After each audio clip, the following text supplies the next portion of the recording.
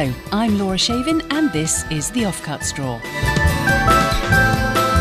Welcome to The Offcut Straw, the show that looks inside a writer's bottom drawer to find the bits of work they never finished, had rejected or couldn't quite find a home for.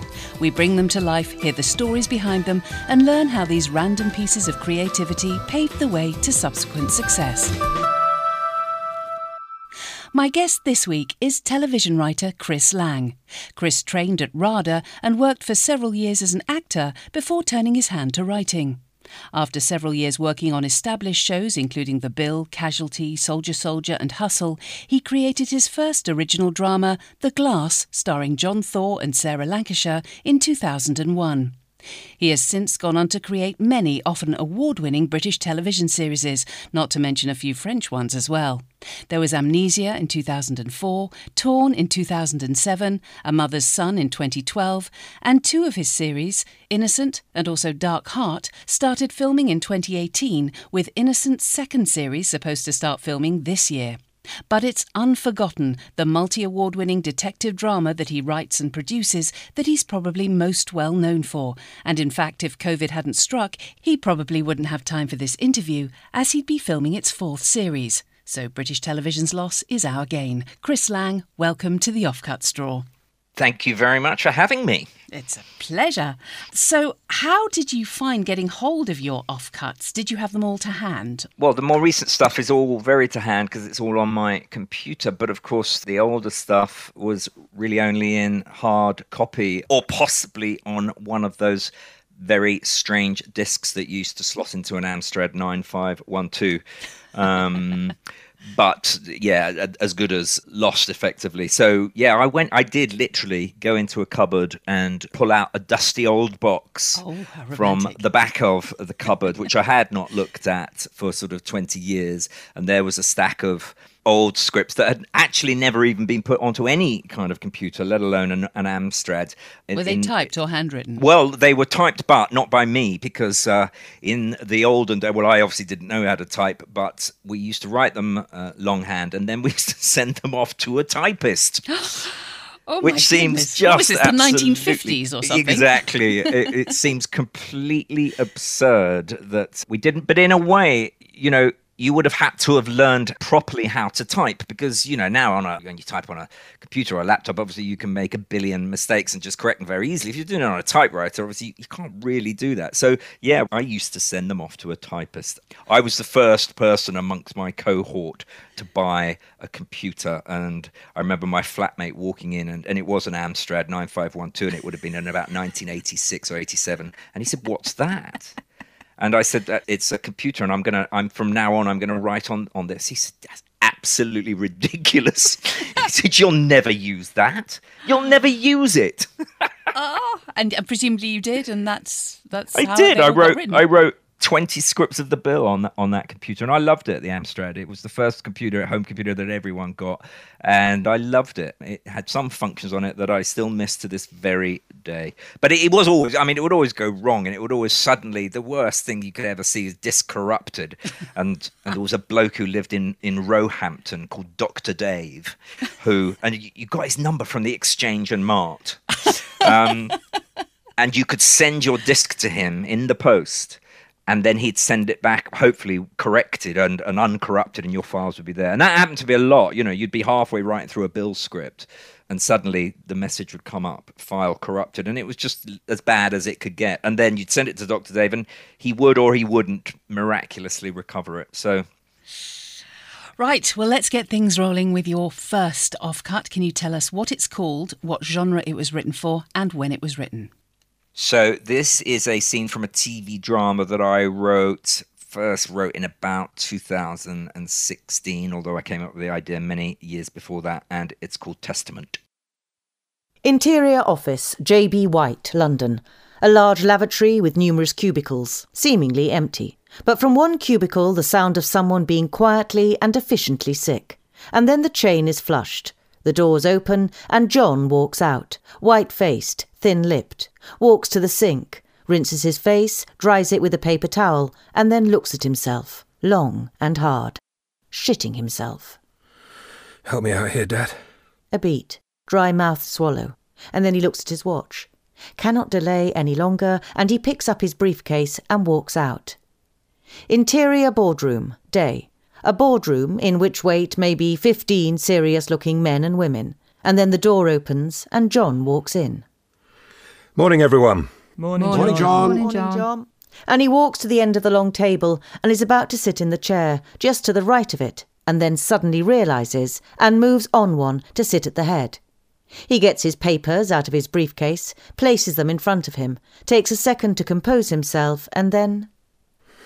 So I'd like to start, if I may, by thanking everyone for their extremely kind messages. My father would have been deeply touched by the many lovely sentiments expressed in them. He really would.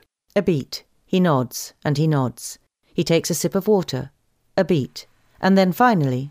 And then he would have stuck all the cards in a drawer. And he looks up to face the board, to look them in the eye. Said that was all well and good. Obviously a stock phrase of Jack's. Get a few smiles round the table. But we still have a company to run.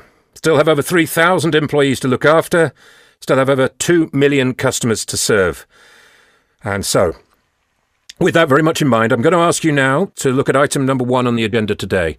The vote for myself to take over as CEO of JB White Limited with immediate effect. Nothing much to say on this. I believe it's what my father would have wanted, and it's certainly what I believe as COO would be in the company's best interests. And so I ask you to cast your vote now, please. All those in favour? And he looks down at his agenda sheet now, even as he raises his own hand, not quite able to look at the room yet. But we watch the room.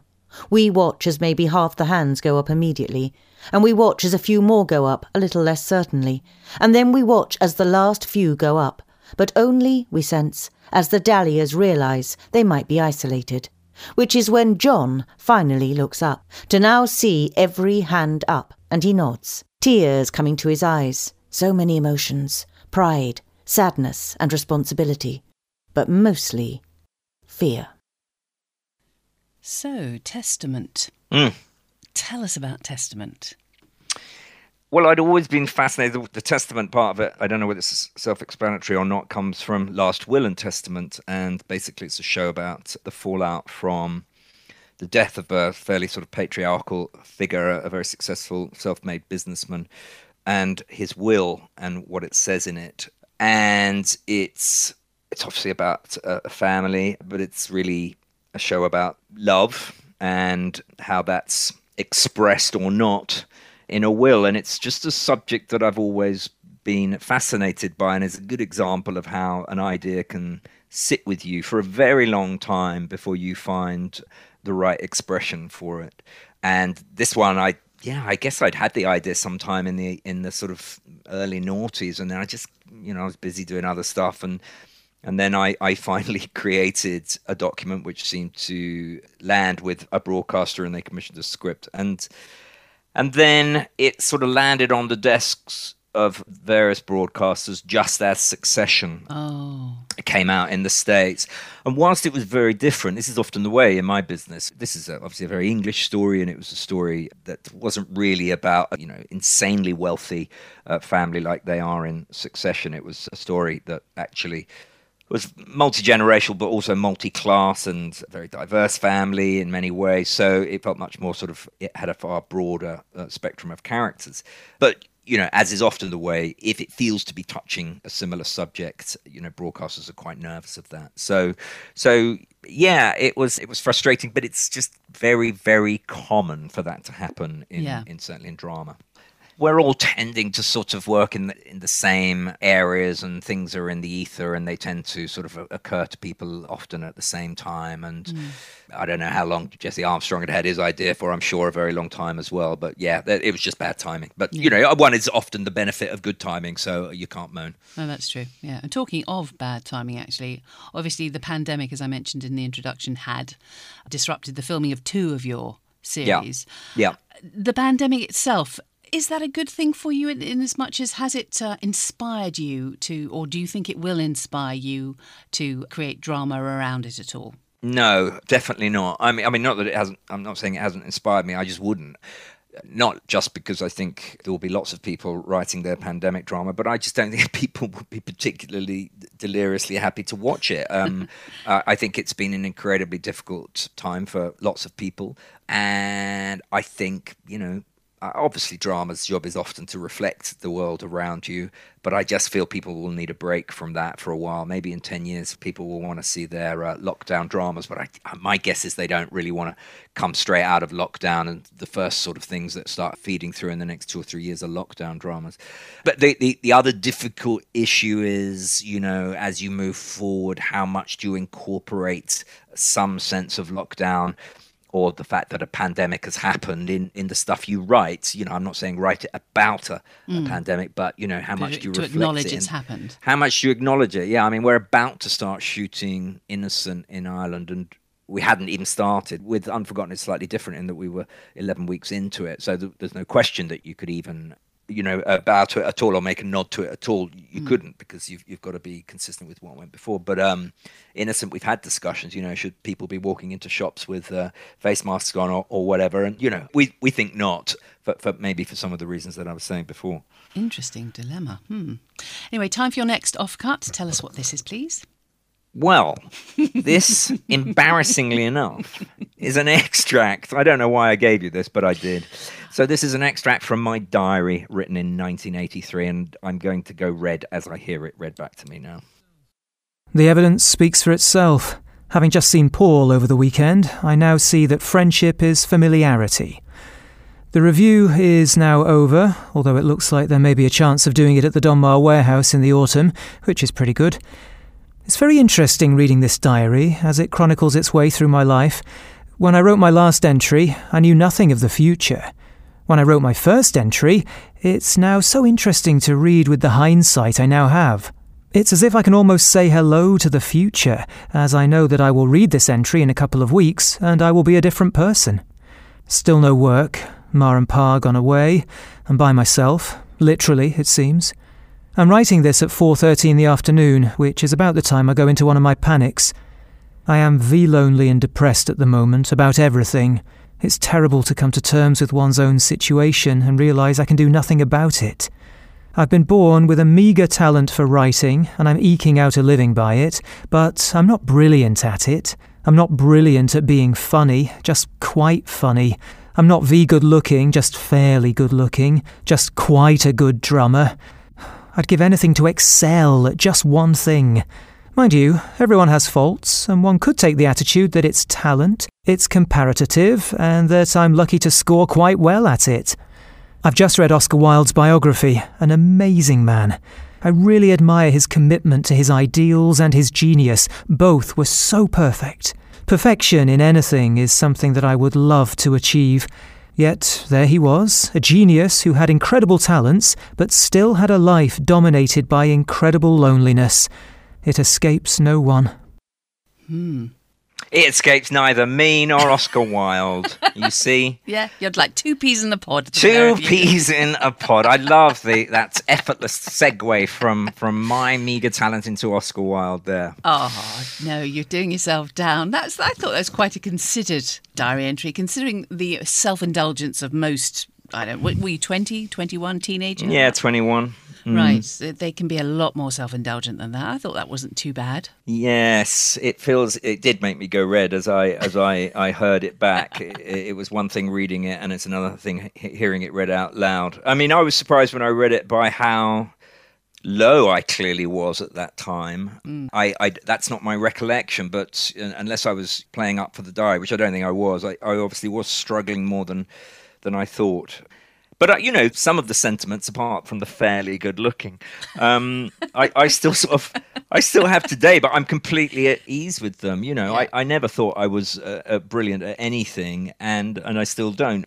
I always knew I was a mediocre actor. I was definitely a mediocre drummer. That was very important to me at that point. I was definitely mediocre at comedy. Okay, but definitely not brilliant. But as a writer, I was okay then, and then I worked very, very hard to get quite good. But I'm happy with that. I know I'll never be a genius, I'll never be brilliant, but I'm very happy with being very competent at it. Fair enough, as you should be.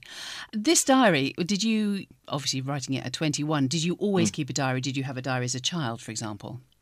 No, not at all. I started keeping it when I left home because I guess, I thought it would be interesting, and it's what sort of arty people did. And I only kept it up for about a year. I guess I wasn't interested enough in expressing my thoughts about my life. I wasn't quite solipsistic enough, although that diary would suggest otherwise.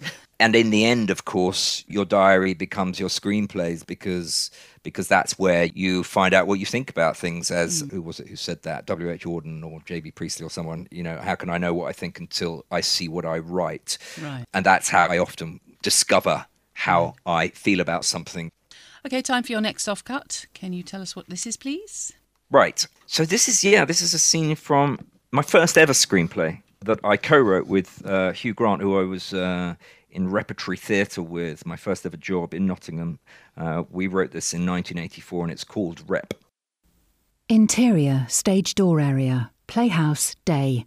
Fire doors crash open and Porrick, wild-eyed and dripping sweat, approaches the stage doorkeeper, Derek, who sits in his cubbyhole. Hello.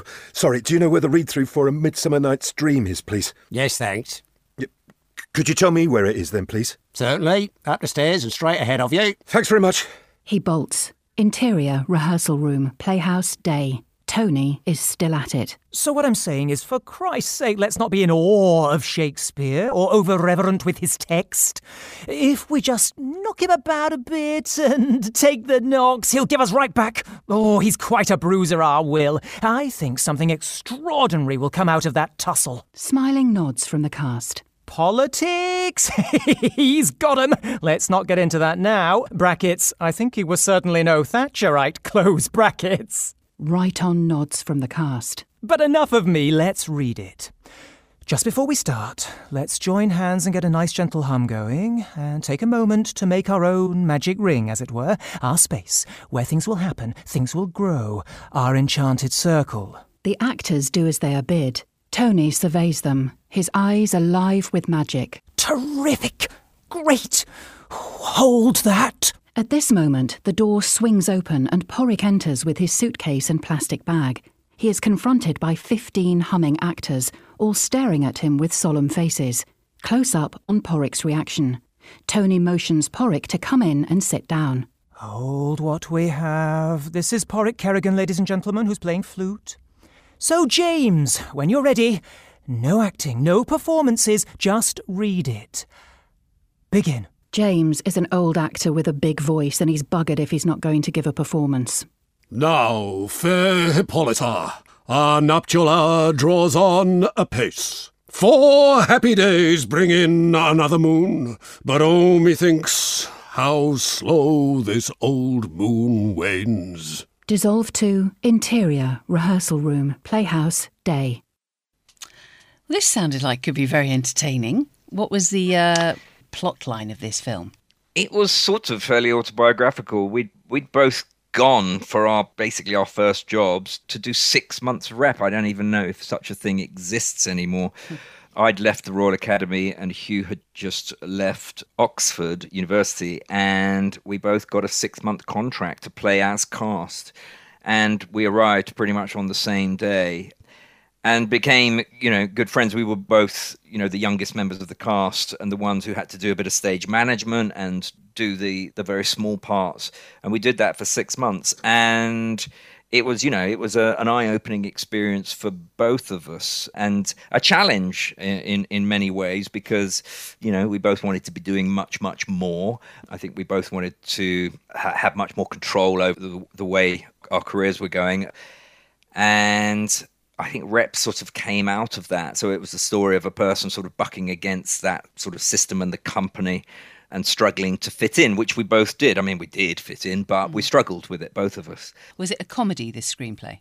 Yeah, I'd say it probably was. Probably. Well, I mean, we thought probably it was very funny. But I hope it had some muscularity, and it had something to say as well. It was a rite of passage film, really. It was about, whether the antagonist or the protagonist could survive all sorts of vicissitudes, some of which were of his own making, and his relationship with his girlfriend breaks down, which certainly happened to me during that 6 months away, and struggling to know how you fit into a company, which both of us found really difficult, and struggling to accept that you were the most junior member of the cast. Neither of us were particularly good with accepting, I guess, our place in the universe at that point. So it was a story about that. There were some tensions there because I think it was quite healthy to sort of buck against things, but also we were young and overly confident and thought we were God's gift. So a lot of it, if I read it now, I think we'd come across as arses.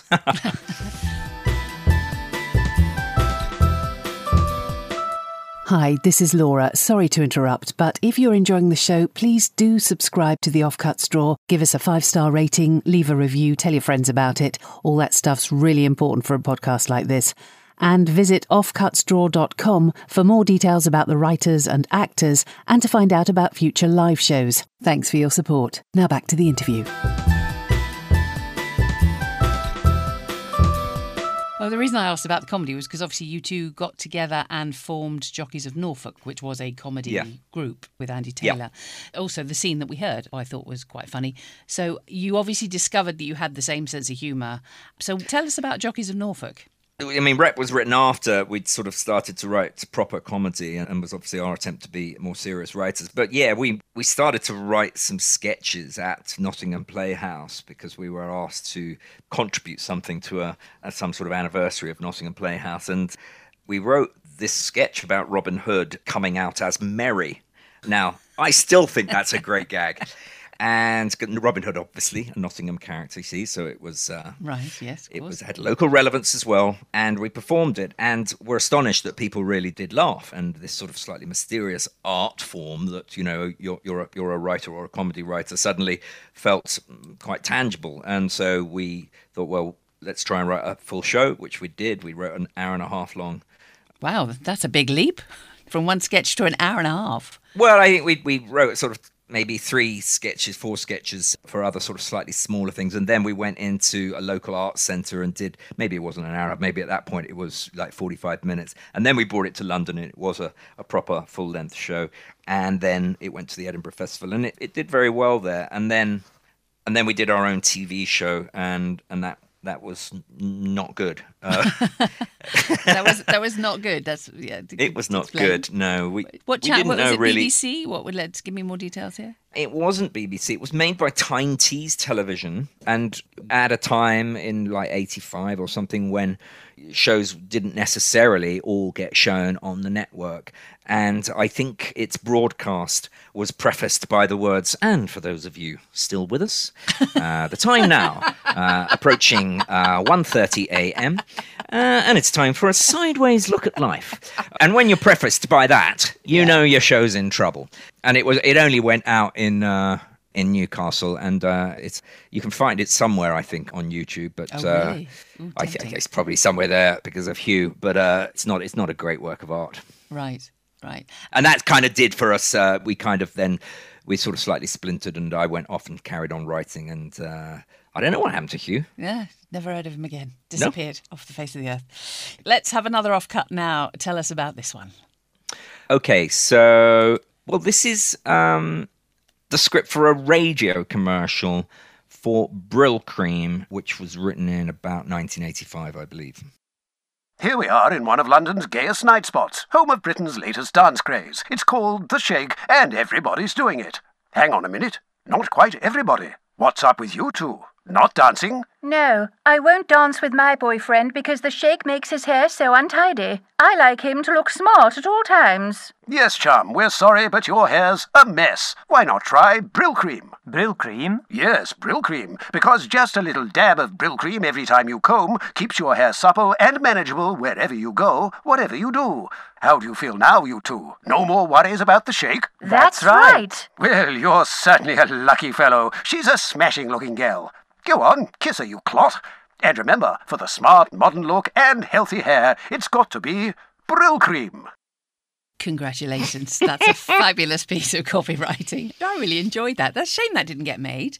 They did record. We did record it, but the agency or the client rather didn't go for it. And I think they played it once in order to enter it into the awards ceremonies. But yeah, we loved writing those ads. They were the first ads I ever wrote. When we came down from Edinburgh, we got picked up by Mel Smith and Griff Rhys-Jones's company, which at that point was a radio commercial production company called Talkback. When you say we, it's you, Andy and Hugh. Andy and Hugh, yeah. And they asked us to start writing for them and start writing radio ads, which Mel and Griff at that point were just about as successful as it was possible to be in the world of comedy. And it felt such a sort of honour and a big break for us. And we wrote many, many, many commercials for their company. That Talkback obviously went on to become a sort of beer moth of a production company in both drama, but primarily in comedy.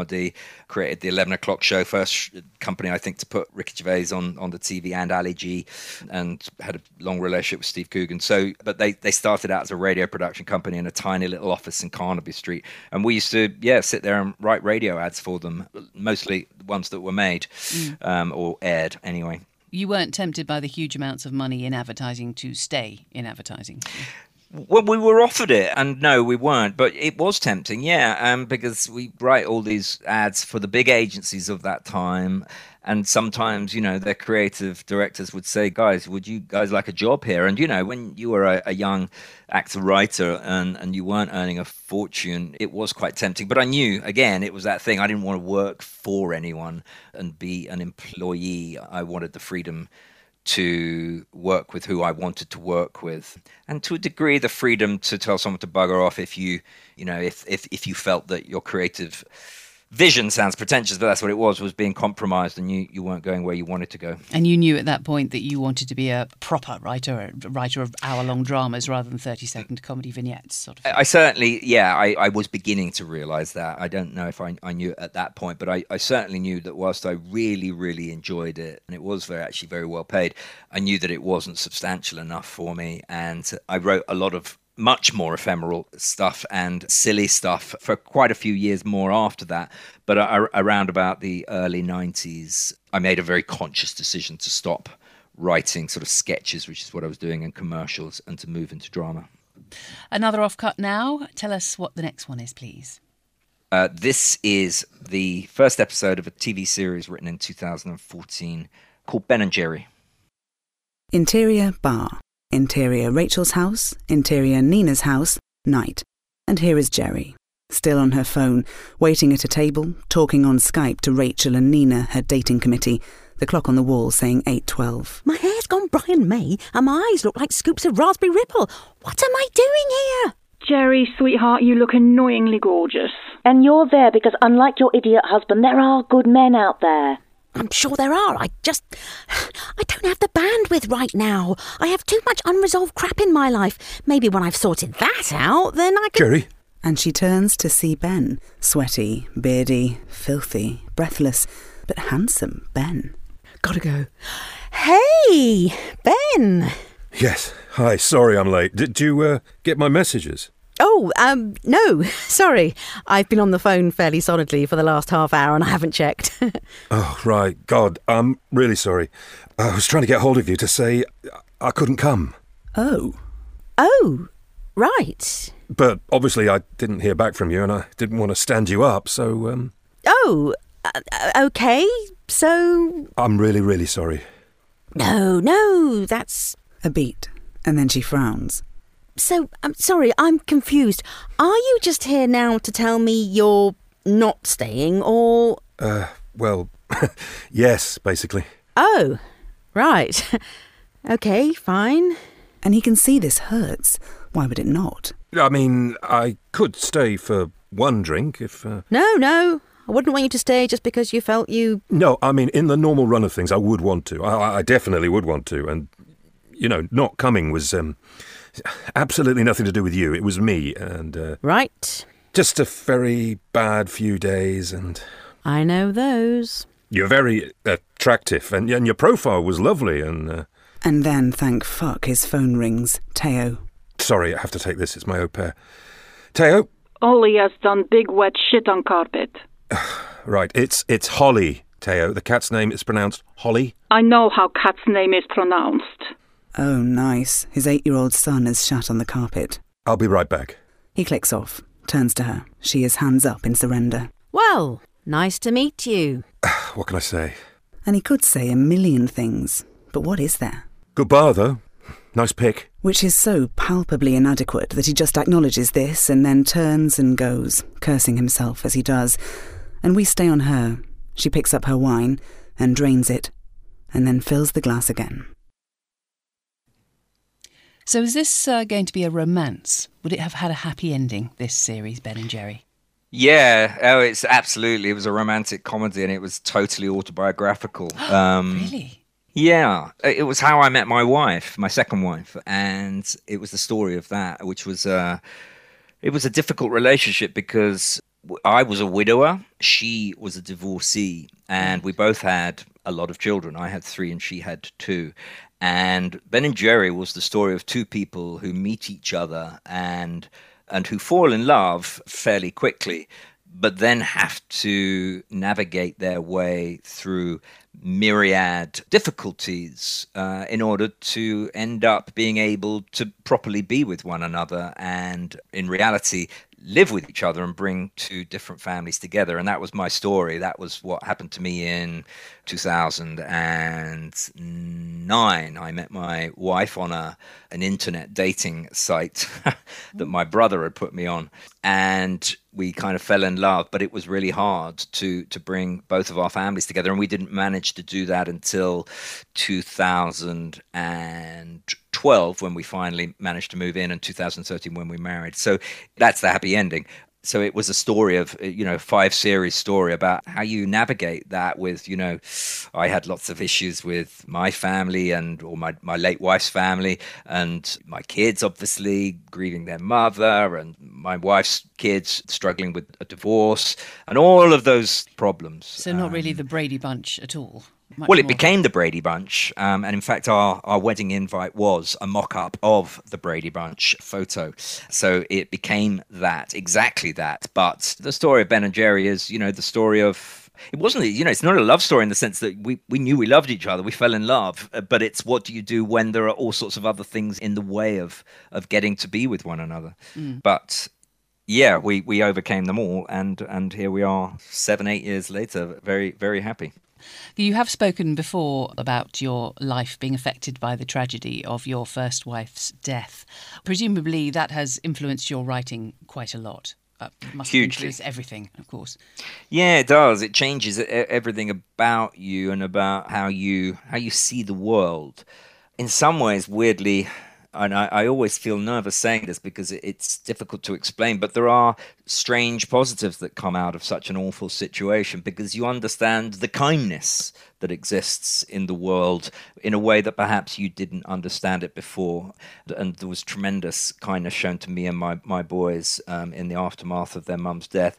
And also I think it really, really allows you to understand other people's pain in a way that you didn't before because you've experienced it and you felt it. And I think that's absolutely fed through into my writing. I think, one of the nice things people often say about a show like Unforgotten is that, it's a compassionate show. And I'm not sure if I would have been able to write that show having not gone through something so traumatic and therefore being able to understand what real catastrophic pain felt like. And so, yes, an absolutely awful event. But, of course, there are always positive things that can come out of even the worst tragedy. Moving on now, let's have another off-cut. Can you tell us about this one? This is from 2010, and it's a 3-page pitch for a TV drama called What a Fucking Rotter. On the 13th of November 1965, the word fuck, as uttered by Kenneth Tynan, was heard for the very first time on British television. It took 8 long years for the word to be used again by Peregrine Worsthorne on the programme Nationwide.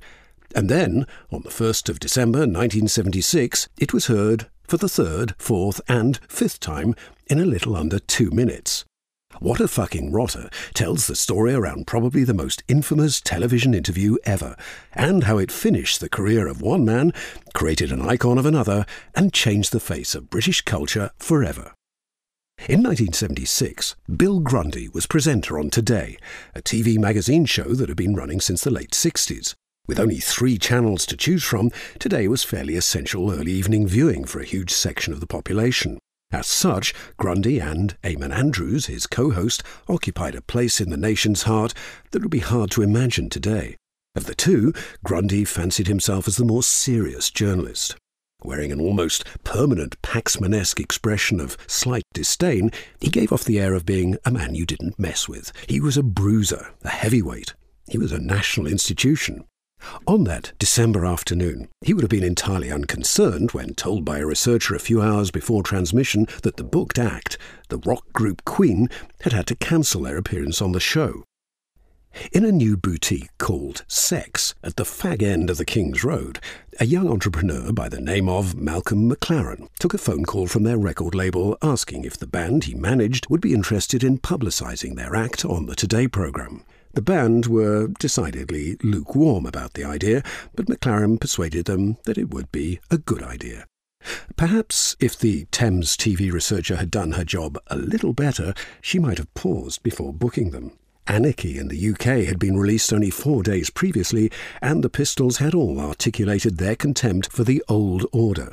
As Rotten later wryly remarked, affecting bewilderment at the public vitriol aimed in their direction, "I don't understand it. All we're trying to do is destroy everything."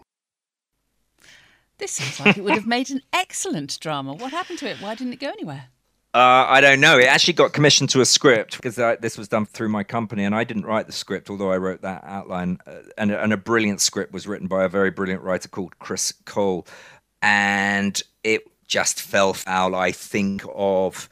It was going to be made by BBC 3 or 4 just about 6 months before they lost funding. And it was a single film, and those are always hard to get away because the economics of it are really tricky. So it nearly got there, and then it fell, as often they do at the final hurdle. I think someone did, in the end, make it. It wasn't off the back of my pitch, but I have a recollection of seeing in broadcast or something, someone saying that they did make it. And it's, why wouldn't you? It's such a great story.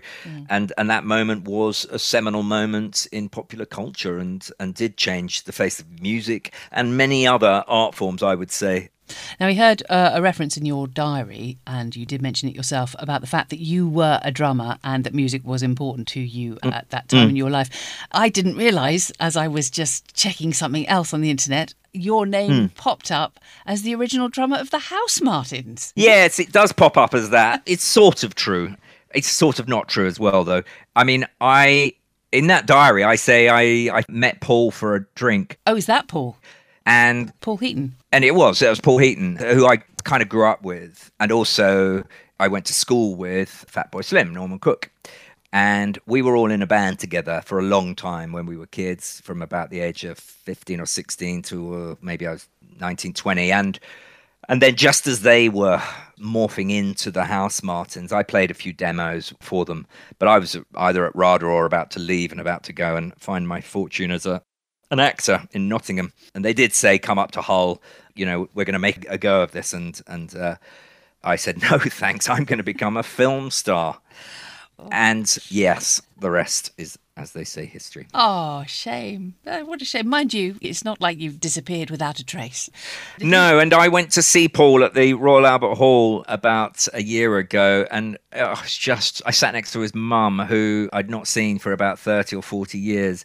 And it was just so brilliant to see my old mate, who we'd gigged together for years in tiny little village halls, filling out the Royal Albert Hall and everyone singing along to these songs that have been the soundtrack to all of our lives. And it was just a really special moment, and to connect with his mum and then see him afterwards. And I was just so happy to make that connection again. It's time for your final offcut now. So tell us about this one, please. Well, this was written about 2 weeks ago, in fact, and it's from the first chapter of a novel that I am starting to write called You Can Run.